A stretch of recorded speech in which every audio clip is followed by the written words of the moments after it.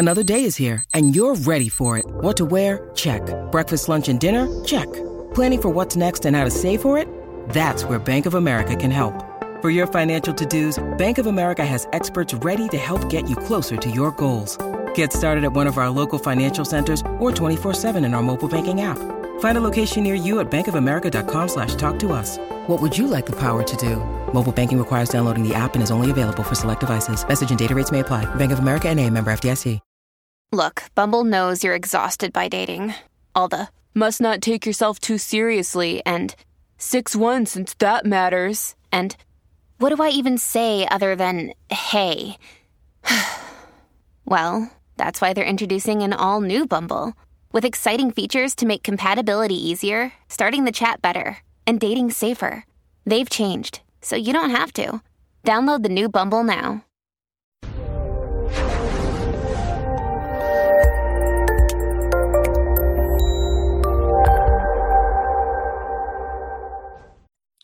This episode was pre-recorded as part of a live continuing education webinar. On-demand CEUs are still available for this presentation through All CEUs. Register at allceus.com/counselor toolbox. I want to thank everybody for being with me on this Memorial Day in the U.S. It is Memorial Day, and thank you for being with me so early in the morning. For you, Helen, I appreciate you being here, and we're going to go ahead and get started.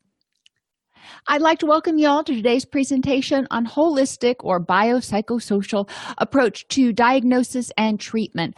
And, treatment of what, you say? Well, kind of treatment of everything. And you're going to understand that a little bit more as we get into it. I really wish that all practitioners would embrace a biopsychosocial approach. We're going to identify the common physical, cognitive, interpersonal, and environmental causes of mood disorders, particularly today, but you're going to see how they interact with everything else. We'll describe the impact of these on neurotransmitters in the HPA axis and develop treatment interventions that address the whole person, not just a single cause of a single symptom. What kills me is when I see people go in for depression or anxiety, or they go to the doctor and they're fatigued, and the treating clinician takes whatever is most handy as a diagnosis. In mental health, we call it depression. In medical, they may look at sleep or start looking at thyroid or whatever. But instead of looking at the whole person and going, what could be causing this malfunction in the system? Because every symptom we have indicates that our body system, our body machine, is malfunctioning somehow for some reason. And we want to find out what that underlying cause is. If you have a car and you take it into the shop because you're getting bad gas mileage, you don't want to just change the oil. Maybe that'll help some, but you also want to get the 2 50-pound bags of dog food out of the trunk. You also want to inflate your tires so they're the right tire pressure to get the best gas mileage, and maybe have them clean all this stuff so the gunk in the engine isn't also slowing things down. You see, I'm real technical there, but my point is, you're going to look at more than just the fluids. You're going to look at the whole car and go, what could be causing my gas mileage to be low? And with the person, we're going to say, what could be causing distress in this person? Why holistic? Well, 30 to 40% of patients with major depressive disorder do not respond sufficiently to usual antidepressant treatment. That's a lot of people. Even under optimal treatment conditions, only 1/3 of patients achieve remission. So that means 2/3, 66% of patients don't achieve remission, and they're still struggling with symptoms, and that's a travesty. And one of the reasons I hypothesize is because we're not addressing the cause. And research has shown that it's not just when you're looking at a person and say they have depression, it's not necessarily just a serotonin deficit. They may be making plenty of serotonin, but there's a breakdown in the serotonin transmission. Or maybe it's not serotonin at all. Maybe it's dopamine or norepinephrine. So when the first thing we do is start encouraging them to take antidepressants, SSRIs, they're going to get frustrated because they think, oh my gosh, I saw on TV that this selective serotonin reuptake inhibitor, the SSRI, is supposed to make me feel better. So I'm going to take that and I'm going to feel great. And then when they don't, the 66% that don't, they get frustrated and they start feeling hopeless and they're like, well, what's going on?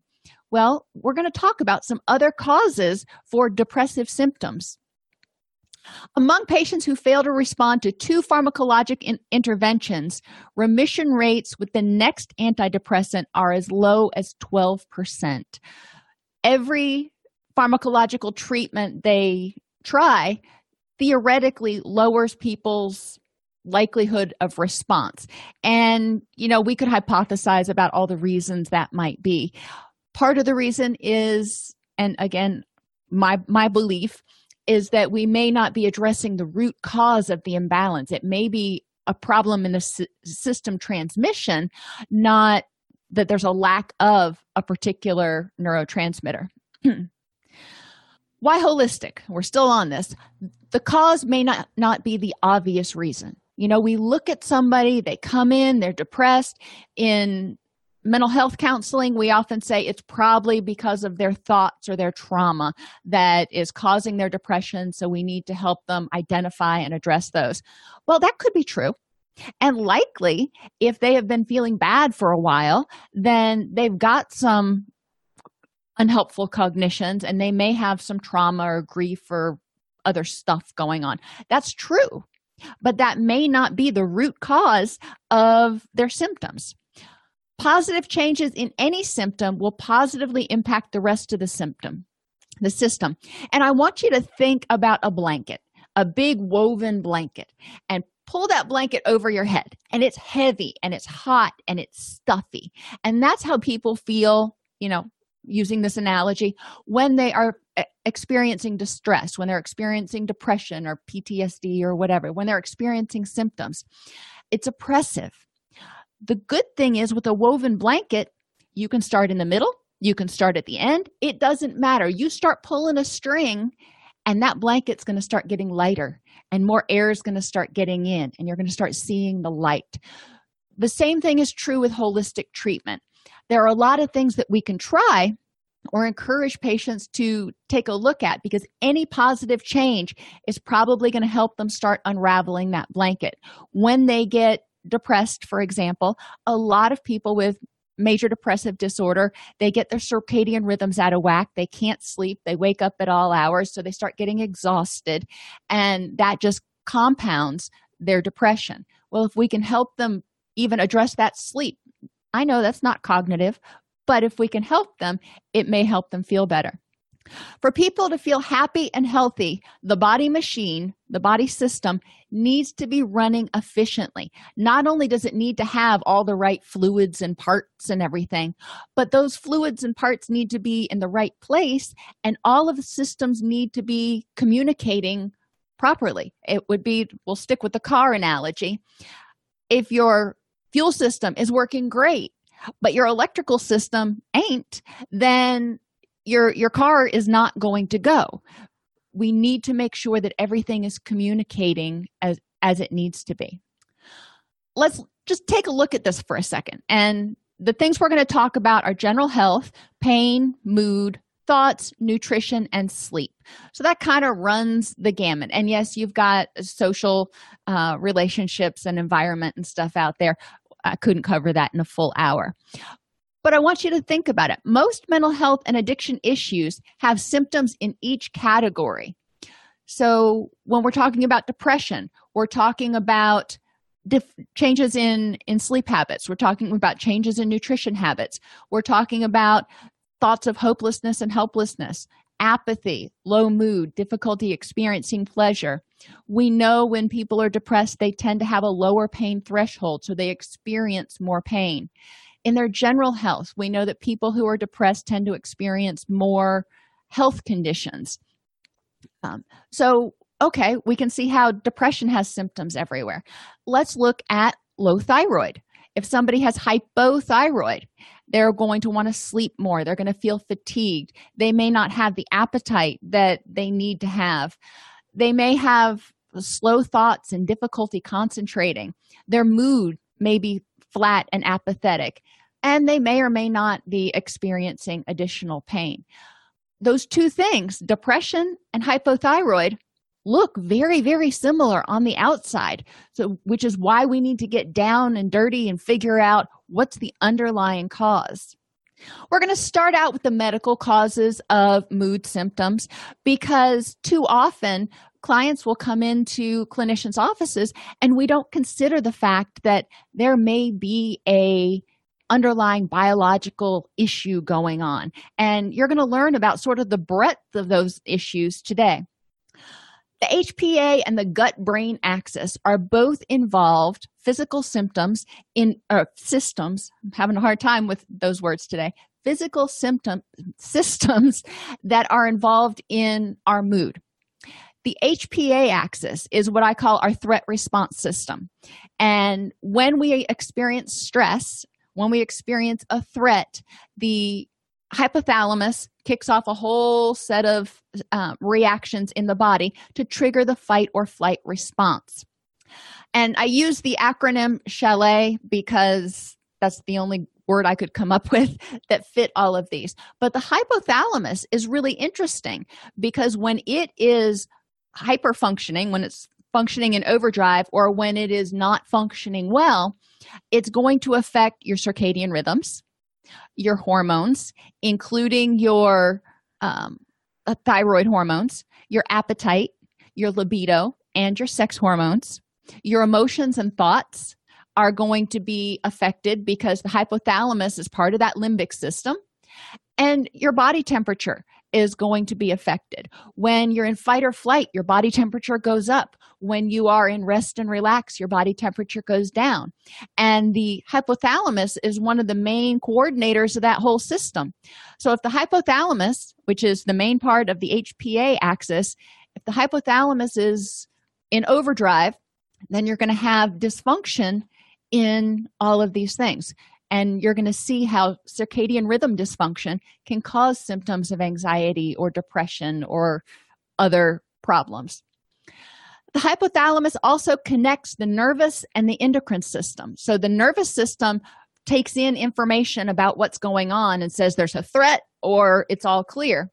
And the hypothalamus takes that information and relays it to the endocrine system and says, if there's a threat, we need to start secreting all these hormones for fight or flight. Or if there's an all clear, then it says we need to secrete all the hormones for calming down. But if that system breaks down, if the hypothalamus isn't directing the endocrine system correctly, then the person may experience distress. The peripheral nervous system, we're going to stay over here on the left side right now. Those are your eyes, ears, nose, skin, all of your senses. That's where this information comes from. The nervous system gets information from your senses about whether there's danger or whether it's all clear. People who live in an environment where they are not environmentally safe, when they feel threatened for their safety, are going to experience heightened HPA axis. People who are in an environment and they smell something that reminds them of a time they weren't safe, it's going to trigger that HPA axis. Or they hear something that triggers a memory. So it can be, their environment can be currently unsafe or threatening, or something in their environment could be triggering a memory that's still stored in the amygdala and hasn't been integrated, which triggers a memory that's traumatic, that can trigger that HPA axis. Think about your clients. And maybe even just everyday people. We experience things that remind us of distressful times, which trigger that HPA axis. Depending on the person, some people react well, if you want to use that term, and are able to modulate their emotions. Other people become emotionally dysregulated. The other system that we want to talk about is the gut-brain axis. And I talk a lot about this axis in the class on gut health. But basically, your gut manufactures up to 90% of neurotransmitters and hormones. You thought it was in your brain, didn't you? Well, it isn't. It's in your gut. which kind of makes sense because you eat foods, the foods are broken down into building blocks. Those building blocks are used to make neurotransmitters. So it kind of makes sense that neurotransmitters would be made in your gut, but who would have thunk it? Anyhow, the vagus nerve connects the gut to the brain. And when there's an imbalance in the microbiome, in the bacteria in the gut, or there's an imbalance in the neurotransmitters in the gut, then that is transmitted via the vagus nerve to the brain, which ends up causing people to experience mood symptoms. And again, if you want to learn more about that, you can review the gut health video that is on the YouTube channel at allceus.com/YouTube, or you can just read about gut health. But basically, the take home is anything that causes stress, even a lack of sleep, exercise, or hypoglycemia, will activate the HPA axis. And anytime your gut gets out of whack because it doesn't have the right building blocks, or because there's stress, or because you're sick, then the vagus nerve may send a signal to the brain that all is not okay in the person's body. So medical conditions. Now we know about these two main axes that are communicating the body, between the body and the brain. Let's talk about medical conditions. Medical conditions that alter sex or thyroid hormone levels, blood sugar regulation, or oxygenation can cause symptoms of anxiety, irritability, hypomania, and depression. Okay, well, we don't want to assume if somebody comes in and they are anxious and hyper and irritable, we don't want to assume that they're hypomanic. We don't necessarily want to assume that they're under the influence of some sort of stimulant medication. That may not be true. Diabetes, for example, when there's blood sugar dysregulation, it activates the HPA axis, which can cause irritability and difficulty concentrating. When your blood sugar gets low, your HPA axis kicks into high gear and tells your body, dump blood glucose, which happens, but that also triggers the fight or flee response. It can make people sort of shaky. It can make them a little bit dizzy. Obviously, it can also cause irritability, difficulty concentrating. And if there's too much insulin, then blood sugar is going to be too low. So you can see how diabetes, if it's uncontrolled, can impact mood. Autoimmune disorders such as cystic fibrosis, chronic fatigue, not cystic fibrosis, but chronic fatigue, fibromyalgia, Crohn's disease, rheumatoid arthritis are often triggered by stress. And all of those that I mentioned trigger inflammation. And inflammation is a threat to the body, which does what? Triggers the HPA axis, because the body says, oh, we're vulnerable right now. We need to be on high alert. Cardiac disorders, congestive heart failure, anything that keeps the heart from working as well as it should, can prevent adequate oxygenation or resemble panic attacks. We don't want to assume that somebody's just having a panic attack if they are having panic attack symptoms, especially if they've got tightness in their chest and their heart's beating really rapidly. Thyroid imbalances can be caused by autoimmune diseases, genetics, nutritional imbalances, or hormone imbalances. And you can learn more about the different nutritional imbalances if you download the PDF, and you can click on that hyperlink later. But it's important to recognize that if somebody has poor nutrition, it actually can affect their thyroid, which actually can cause depressive symptoms. Who knew? So we might need, if we're following that chain backwards, when we're talking to the client, we might find out that, yes, they went to the doctor, they got a test, they've got low thyroid. What's causing that? Well, poor nutrition or something else. Anxiety symptoms, this is important to recognize, can precede an official diagnosis of hyperthyroid by up to 5 years. So if somebody has anxiety symptoms and we keep trying to treat them with cognitive behavioral therapy or, psychotropics, it may not work, because what they may have is subthreshold hyperthyroid. And at least in the US, doctors tend to be very rigid with their parameters. If your thyroid is within this range, it doesn't matter if you're more sensitive to thyroid changes or not. If your thyroid's within this range, you're normal, and they're not going to pay attention to it. But they found in looking at people who have a diagnosis of hyperthyroid later in life, they look back, and a lot of times they were experiencing anxiety and or panic symptoms for up to 5 years before their thyroid finally got far enough out of that band of normal, quote unquote, that the medical community would take it seriously. We want to advocate for patients there. Thyroid hormones impact the availability of serotonin, which impacts mood. So if your thyroid levels are low, your serotonin levels are going to be low. Good to know. Cortisol from chronic stress reduces thyroid levels. So if you have chronic stress, it's going to reduce your thyroid levels. If your thyroid levels are low, then it's going to reduce your serotonin levels, which can contribute to depression and anxiety. The other side of that is generalized anxiety disorder can be a source of chronic stress. So you see how we're in this unfortunate loop where the stress causes reductions in thyroid, which increases the stress, which causes a reduction in thyroid levels. Hypothyroid has a prevalence of 10% in women and 2% in men.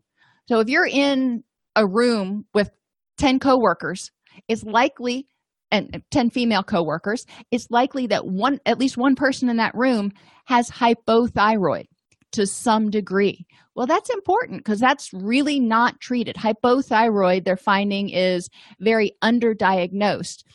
And again, there are a lot of causes for hypothyroid. A lot of them are easily treatable. They're lifestyle factors. So it's not that people have to go on some sort of thyroid medication for the rest of their life.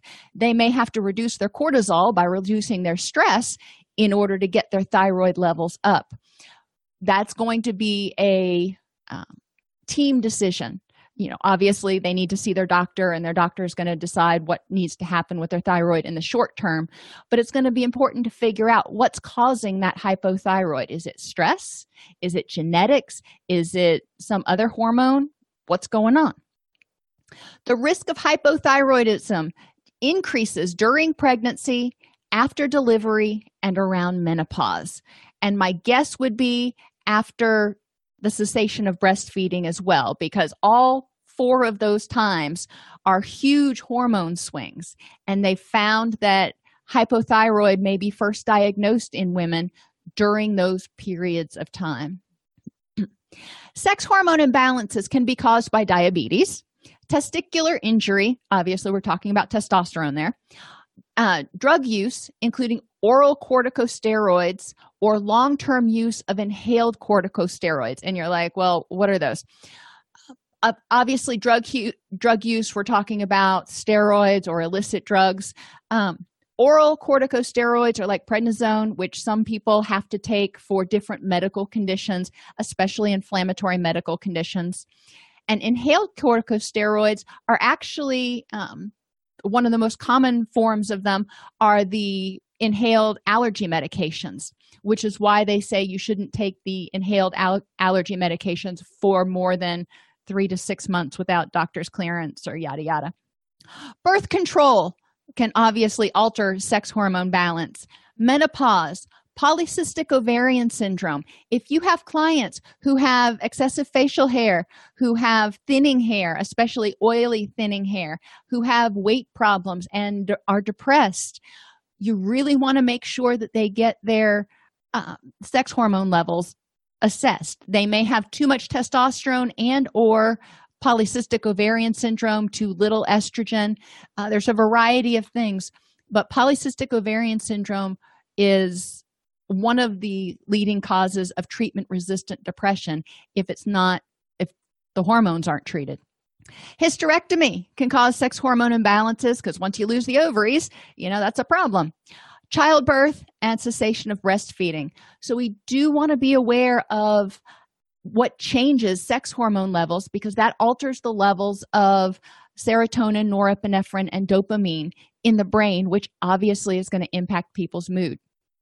Estrogen and testosterone both impact serotonin availability. Too much or too little of either can produce anxiety or depressive symptoms. So it's not, this person is depressed, so let's increase their testosterone levels. That may not be it.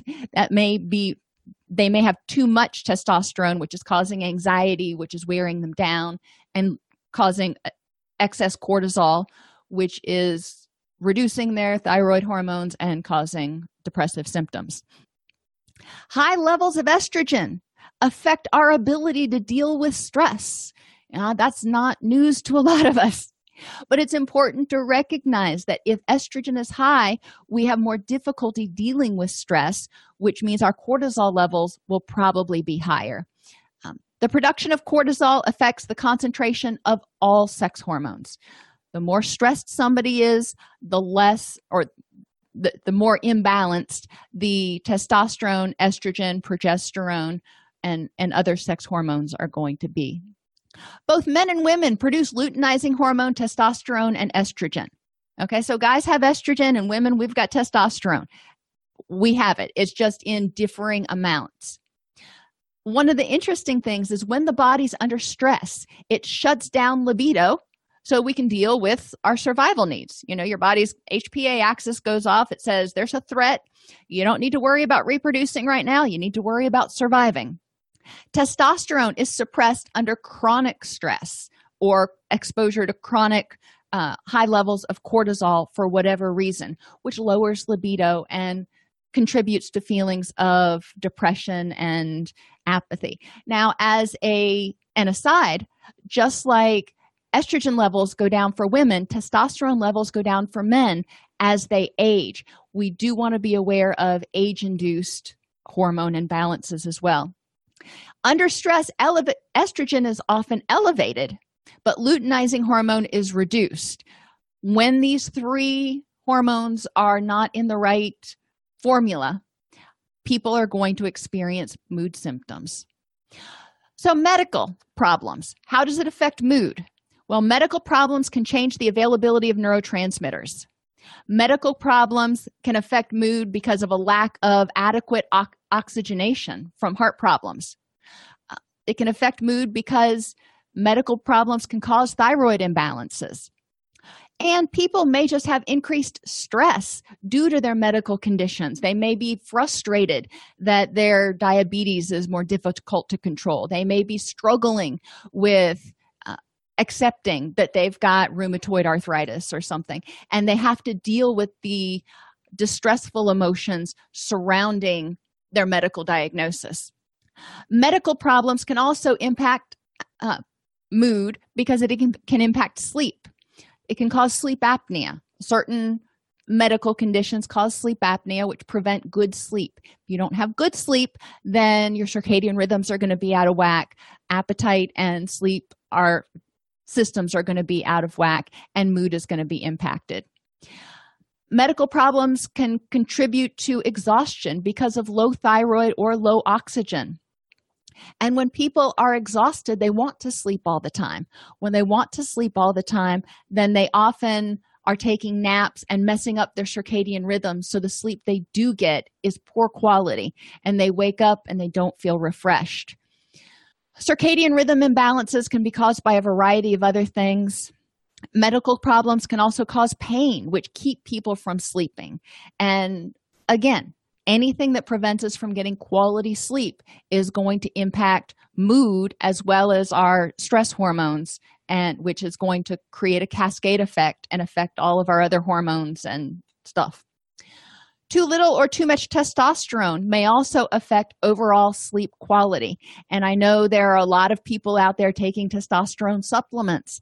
It's important to recognize that supplements can also cause changes in the body that will impair sleep and can contribute to mood disorders. nutrition issues from medical conditions. If people aren't getting the building blocks they need to make the neurotransmitters and the hormones for health, then that's going to be a problem. Sometimes they're just not hungry, they're not eating. Other times, because of malabsorption syndromes, Crohn's disease, etc., they may not be absorbing the nutrients that they need. The gut-brain axis is also, as we talked about earlier, involved. So if when you're under stress, you know how sometimes that HPA axis kicks off, speeds everything up, and food goes flying through your digestive system. Your gut-brain axis is going to be telling your brain, there is not happiness in my belly right now. So there is distress. There's an imbalance in neurochemicals because the gut doesn't have the building blocks or the time to make the neurotransmitters it needs. And substances, and this is going to come up a lot, substances including caffeine and nicotine can impact people. And when people have medical issues, if they're taking opiates, for example, they may feel tired. When they feel tired, they may compensate by drinking a lot of caffeine. Well, that's going to rev up the system and activate that HPA axis. So is nicotine. So caffeine and nicotine can both stimulate cortisol. The HPA axis can be activated because of thyroid imbalances, sex hormone imbalances, pain, or insufficient sleep. That one's not even on there. When you look at the medical condition somebody has, even if it's something you're not thinking is life-threatening, you do want to look at the impact of that. And pain. Pain causes reduced serotonin, which leads to reduced pain tolerance. And too little movement from pain. A lot of times when people are in pain, they baby it or they don't want to move, especially if it's like a back pain or something or a migraine. It hurts to move. They're feeling nauseous. They don't want to do anything. So they become very sedentary.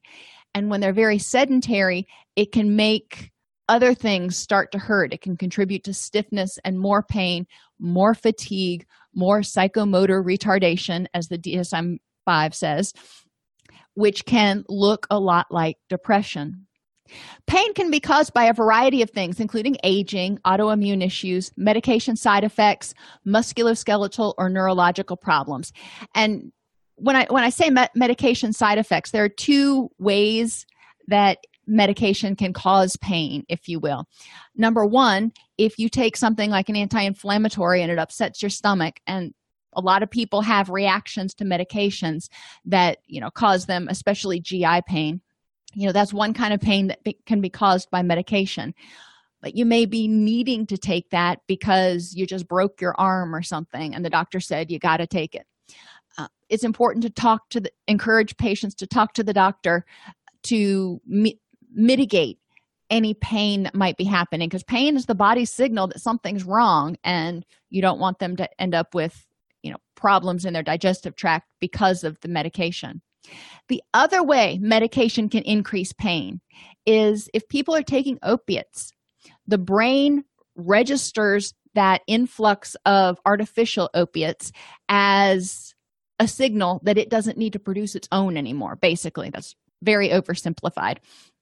But when people quit taking opiate medication or opioid medication, if they've been taking it for more than a few days, it takes the body a little while to get the message that, we're not getting that stuff anymore. We need to start producing our own natural opioids, which means in that interim, people may have a lower pain threshold and feel more achy and more pain. It's important to educate them so they're not going back and going, Doc, I really need more of that opioid medication because I'm still hurting a lot. Maybe weaning them off of it. The doctor will figure out how to work with them. But that's why a lot of patients who have been on opioids for a while because of a surgery or because of cancer or something else may wean off the pain medication. Pain can impact our mood and our thoughts because it increases anxiety. We may have thoughts that things are going to get worse. We may be wondering about our own mortality. If you're having a pain and you don't know what's causing it, you may think, it's cancer. And pretty much if you've gone online and you've gone on WebMD, any symptom you have, is going to kill you, according to that website, it seems. So a lot of physicians will say, please don't go online. Please do not try to self-diagnose, because you see the worst case scenarios online and then you start freaking out. People may have increases in anxiety around their pain because they fear rejection. They fear people are not going to want to hang out with them anymore because they can't rock climb anymore, or they can't do things like they used to. Or maybe, for a while, they won't be able to go to their kids' soccer games, and they feel guilty about that, and they're afraid their kid is going to be mad at them because they can't leave the house until they're healthier. Pain can also increase depression because people feel and start thinking thoughts of hopelessness and helplessness. They wake up in the morning and they hurt. They are going through the day and they hurt. They go to sleep at night and they're wondering if they're going to even be able to sleep because their body hurts. And it's frustrating and exhausting. And they feel like they don't have any option. They can't just pull out the pain and make it go away. And sometimes they can't find the right medical treatments to make the pain completely go away. We want to help people figure out, especially with chronic pain conditions, help people feel empowered in addressing their pain conditions and empowered in taking charge of their life.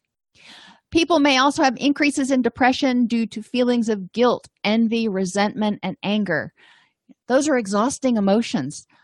Having those repeatedly, day in and day out, if you resent other people for being able to do things you used to do, if you feel guilty because you can't do the things you used to be able to, if you envy other people because they're healthy, or if you're angry at yourself, at your higher power, at your body, at whomever because you hurt, if you're angry at the doctors because they're not fixing you, all of those feelings, those dysphoric feelings, can occur because of pain. And they exhaust people's energy, and they keep their cortisol levels high, which reduces their thyroid, which reduces their serotonin, which reduces their pain threshold, which causes symptoms of depression. So by holding on to these dysphoric emotions, people are actually increasing their dysphoria. Now, don't get me wrong, emotions are natural and people have them and they feel them, and that's your body's way of telling you what's going good and what's not going so good. And that's cool. It's what you do with those emotions, whether you hold them and nurture them and keep them real close, or you figure out what to do with them that's in your best interest. Pain activates the HPA axis, which increases stress, and because of your brain's perception of vulnerability. The brain's going, okay, this hurts. That means the primitive part of your brain is going, that means we're more vulnerable to the lion that may be coming up to eat us. Nutrition, especially substances and medications, including NSAIDs, non-steroidal anti-inflammatory drugs, can upset your stomach and cause dysfunction in the endogenous opioid system. Now, we talked about that earlier. The opioid medications may cause dysfunction in the endogenous opioid system, which can lead to feelings of depression. Pain also impacts sleep because it causes discomfort, keeping you from sleeping, and the medication can make you feel groggy and the person wants to sleep all the time, or the medication may not be enough, or it may be causing pain. There are a lot of reasons that sleep can be impacted. So when we hear somebody's having sleep difficulties, again, let's get to the root of it. Just keep going backwards in that assessment to find out, okay, what caused that? All right, what caused that? So they come in with depressive symptoms and fatigue. Okay, what do you think is causing your fatigue? Well, I'm not sleeping well. Okay, tell me more about that. When did that start? What do you think is causing that? Let's go backwards from there. Have you had a physical recently? Do you know, there are all these things that can be contributing to sleep changes if they can't pinpoint, well, I sprained my wrist, 6 weeks ago and I haven't slept through the night since because I always roll over on it or something. Well, that's an obvious cause. But if there's not an obvious cause, then we really do want to start looking at some of the internal stuff by having them get a physical. Nutrition. Tryptophan, tyrosine, and phenylalanine are building blocks for neurotransmitters. Those are all amino acids, proteins. Tryptophan is converted to serotonin, which contributes to reduced depression and pain sensation, improved gut mobility, and increased relaxation. Eating carbohydrates can trigger a release of brain tryptophan. So if you're talking to somebody who's on a high protein, low carb, no carb diet, and they're starting to experience depressive symptoms, we may want to look at whether they have all the nutrients their body needs to break down tryptophan in order to make serotonin. Tyrosine and its precursor phenylalanine are converted into dopamine and norepinephrine. If you don't have dopamine, you don't have your drive, your motivation chemical. If you don't have norepinephrine, you don't have arousal and alertness. Dopamine is made from tyrosine, and the neurotransmitter serotonin is made from tryptophan. So just kind of remember that. And autoimmune issues and stress contribute to gut permeability and malabsorption. Why do we care? Well, because if we eat the food and it goes down into our gut, and that gut is just leaking like crazy, and it can't hold on to the amino acids and everything it needs to long enough in order to make the neurotransmitters it needs to, then people are going to start experiencing mood issues. Autoimmune issues and stress contribute to a lot of problems and stress actually exacerbates autoimmune issues. Caffeine's a stimulant with a 6 to 8 hour half-life. So what you drink at noon very likely is still in your system up until midnight. Nicotine is a stimulant with a 2-hour half-life. So people who are smoking up until they go to bed still have stimulant in their system for 4 hours after they're trying to get quality sleep. Decongestants also have a 2-hour half-life, and antihistamines can make you drowsy but contribute to poor quality sleep. Alcohol blocks REM sleep, and the body can only use food to create certain amino acids necessary for neurotransmitters. Your body can produce a fair amount of the amino acids it needs, but there are certain what they call essential amino acids that you have to get from food.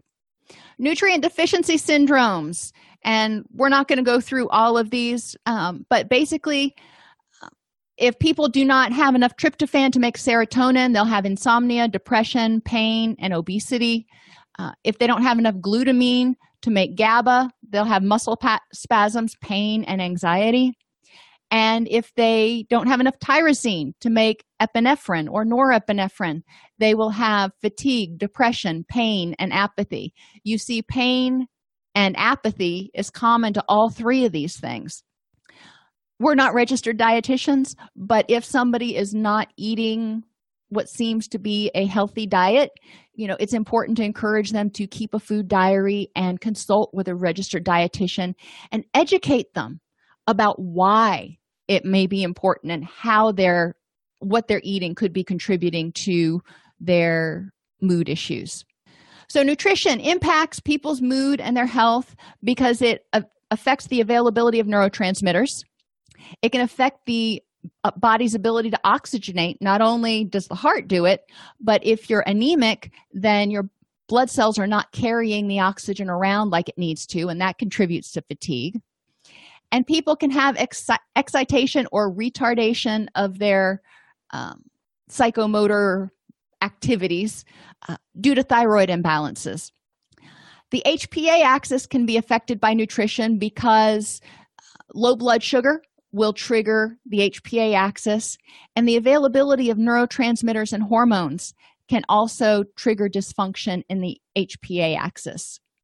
Nutrition impacts sleep because if people don't have enough tryptophan, they can't make serotonin. They can't make serotonin, they can't make melatonin, and people need melatonin to help them drift off to sleep. Or if they're having too many stimulants, then that's also going to impact sleep. Nutrition impacts pain because if people are not able to make serotonin and some of their other chemicals, the endogenous opioids, because they have poor nutrition, then they're going to have reduced pain tolerance. And their health.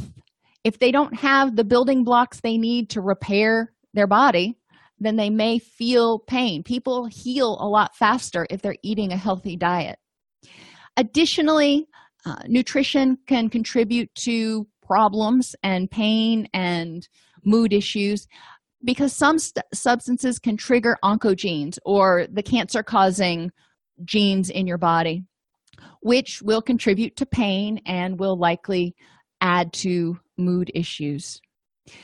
Ensure people keep a food diary to ensure they're eating sufficient quality proteins, getting plenty of water, and getting enough vitamins like selenium, vitamin D, calcium, vitamin A, magnesium, and zinc, which are all necessary to break down tryptophan to make serotonin. Sleep problems. Maybe the person's problem stemmed from insufficient sleep because they're on shift work or they've got a new baby in the house or whatever it is. Sleep is a time to rest and restore. Adequate sleep improves memory and learning, increases attention and creativity, and aids in concentration and decision-making. Toxins that accumulate in the brain, adenosine, are thought to be cleared out during sleep. Muscle growth, tissue repair, protein synthesis, and growth hormone release occur mostly, or in some cases, only during sleep. So protein synthesis is taking those proteins and turning them into the neurotransmitters. If this happens mostly during sleep and you're not sleeping, guess what? You're probably going to have some hormone imbalances. Sleep helps to maintain the balance of hormones in the body. Specifically, ghrelin and leptin regulate feelings of hunger and fullness. So when people's circadian rhythms get out of whack, their ghrelin and leptin get out of whack, and they're not sure if when they're awake, they're not sure if they're sleepy or they're hungry or they don't know what to do, which is why a lot of shift workers end up having problems with weight and nutrition. Sleep also helps regulate insulin levels, which regulates the glucose in the blood. When people are getting insufficient sleep, their insulin levels are going to be wonky, for lack of a better term, and can contribute to triggering that HPA axis, increasing cortisol, and increasing mood symptoms. Other rejuvenating sleep aspects of sleep are specific to the brain and cognitive function. While we're awake, our neurons in our brain are producing adenosine. The buildup of adenosine in the brain leads to the perception of being tired. When it builds up too much, the body says, okay, we need to go to sleep so this can clear out. If you don't go to sleep, then that persistent fatigue goes on. And it's not any old sleep. You have to get that good, deep, restorative sleep because the brain doesn't clear out, and a lot of that stuff doesn't happen during light sleep. Circadian rhythm disorders can be caused by many factors, including shift work, pregnancy, time zone changes, medications, including some of your psychotropic medications like your atypical antipsychotics, and even some of your SSRIs. Changes in routine, such as staying up late or sleeping in, or if you get called in to cover the midnight shift. Medical problems, including Alzheimer's or Parkinson's disease, and mental health problems. If you've got a client with major depressive disorder, for example, or generalized anxiety, who is having difficulty sleeping, we want to look and figure out, again, what's causing that difficulty sleeping, and did the lack of sleep cause the depressive features, or did the depressive symptoms start for some other reason which contributed to sleep problems? So sleep contributes to mood problems because of the buildup of toxins, which leads to difficulty concentrating and irritability, fatigue and loss of energy, increased stress due to difficulty concentrating, and lethargy. Poor sleep activates the HPA axis because the person is experiencing more stress. When you're exhausted, it feels like it's just 10 times harder to do the stuff that you normally do. Sleep can impact nutrition because when the circadian rhythms are out of whack, people tend to have appetite disturbances, and a lot of times they tend to gravitate towards comfort foods, which tend to be more highly processed and lower in nutrients. And when people are having problems sleeping, they may tend to overdo it on stimulants, which can impact their sleep at night, which can worsen the sleep problem, which can worsen their mood. And same old thing with pain. When sleep is impaired, when the HPA axis is activated, people are going to have reduced serotonin, leading to reduced pain tolerance. And if they're getting too much sleep, they may have more stiffness and pain and just achiness all over. I was on bed rest for a while with my daughter, and I can tell you, being still for a while, yeah, it can get really uncomfortable. And lack of sleep is actually associated with an increased risk of cardiovascular disease, stroke, diabetes, and kidney disease. Physical interventions, assessment, education, and intervention. We want to find out what's causing it.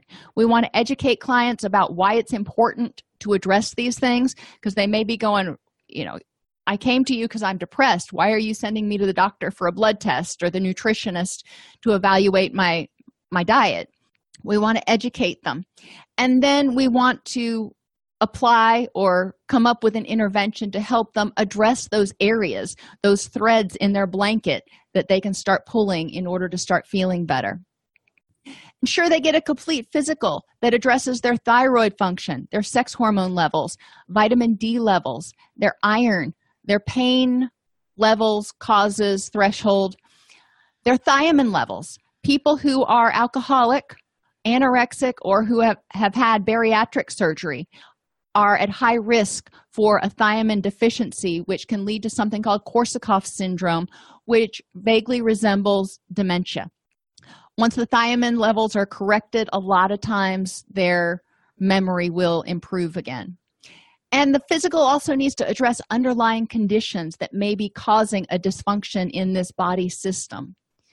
We want to have a nutritional assessment and improvement plan if needed. We want to have them get an ergonomic assessment for both where they work and where they sleep. That's, a significant portion of their day, to remove any causes or preventable causes of pain. If they're having difficulty sleeping, you may have them go for a sleep study. All of these assessments can get expensive. People may want to just chart how well they slept. If they have a fitness tracker, a lot of them monitor sleep now, so they can start keeping track of that to at least get an idea about how well they're sleeping. Develop a sleep hygiene improvement plan. Most people have really crappy sleep hygiene. They sleep with the television on, or in hot rooms, or with the dog in the bed. I'm guilty. So encourage them to learn about sleep hygiene and figure out how they can maximize the quality of their sleep, because it will go a long way to helping them with their mood. And help them address pain issues, whether that's referring to their GP, who can refer for massage therapy or physical therapy or whatever.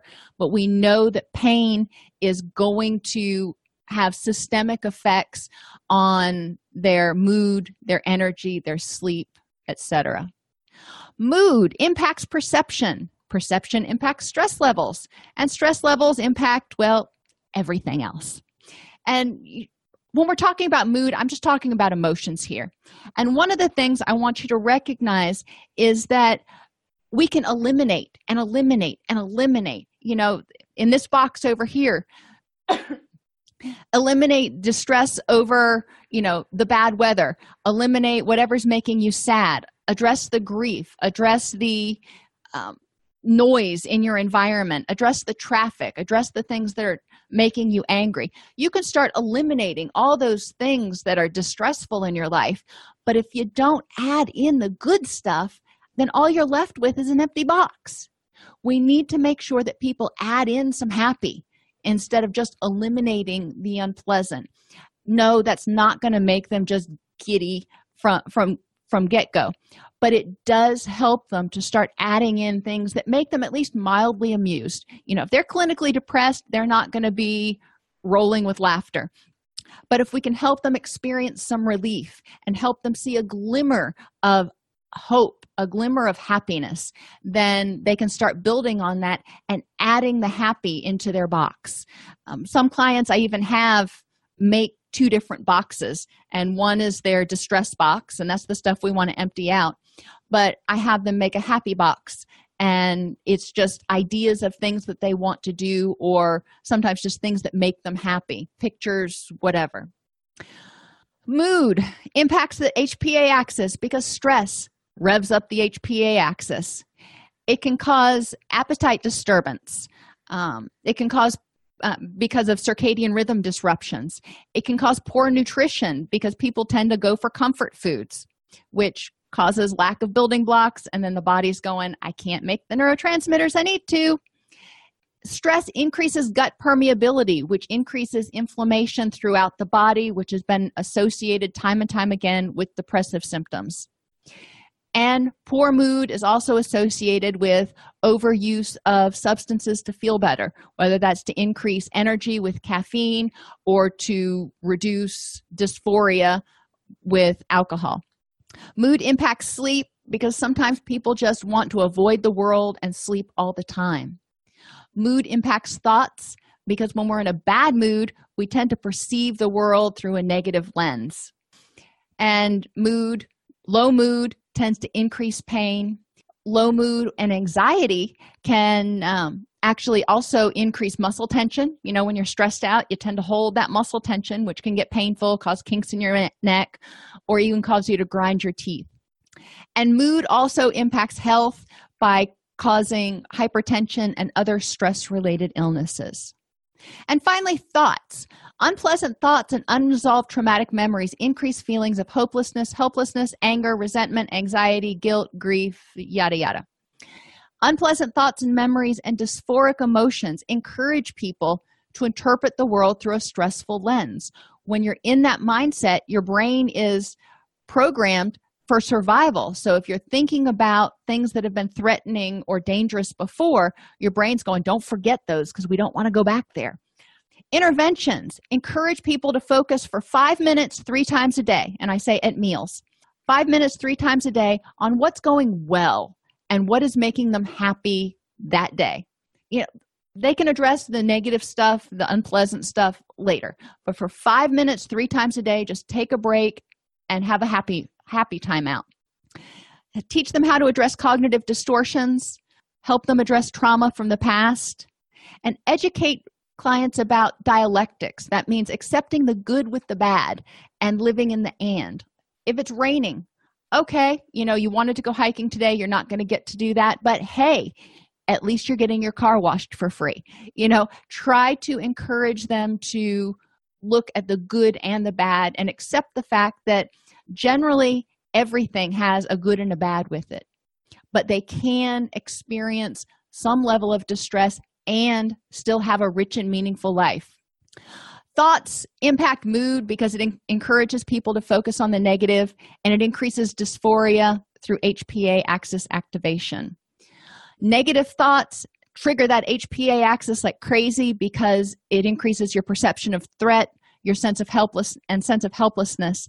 And if that HPA axis stays activated for too long, levels of cortisol will actually drop because the body, it's learned helplessness. The body goes, I can't defeat this stressor, so I'm going to conserve energy for a time when I might be able to. Sleep is affected by thoughts because people will ruminate, whether it's anxiety or grief or whatever it is. When people are in pain, they may have thoughts that focus on the pain and they're wondering what it is or what can make it go away, or just focusing on the fact that, oh, this really hurts and this really is awful. Thoughts can contribute to poor nutrition, again, because people often look to food to help distract themselves, especially comfort food. And it can contribute to malabsorption because these stressful thoughts upset your tummy and trigger that HPA axis so the system is going faster. And it contributes to health problems through hypertension and other stress-related illnesses. Many people with addictions or mental health issues have concurrent physical health issues. Many people who don't respond to antidepressants may have dysfunction in one of the other systems that supports neurotransmitter availability. A positive change in any aspect of the system will often have positive effects throughout the whole system, but a problem in any aspect of the system can also cause problems throughout the system. It's important to recognize that addictions and mood disorders may have developed as a result of dysfunction in some other system, like your thyroid hormones or your sex hormones, or due to poor nutrition or sleep deprivation. In addiction, we talk about the acronym HALT, hungry, angry, lonely, and tired, as relapse warning signs. If we're not taking care of our body, then likely our mood may follow and our behaviors may become more impulsive and reactive after that. On the PowerPoint, when you get time, I just kind of gave you a visual representation of the symptoms that we often see in mental health diagnoses and how they're present in some of these common diagnoses that we see. So, depression and thyroid often look very similar.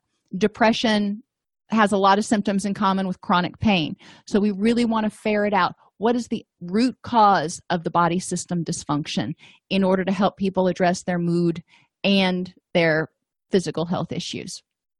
We're nearing the end of this episode, but I wanted to take a minute and thank everyone who listens to Counselor Toolbox podcast.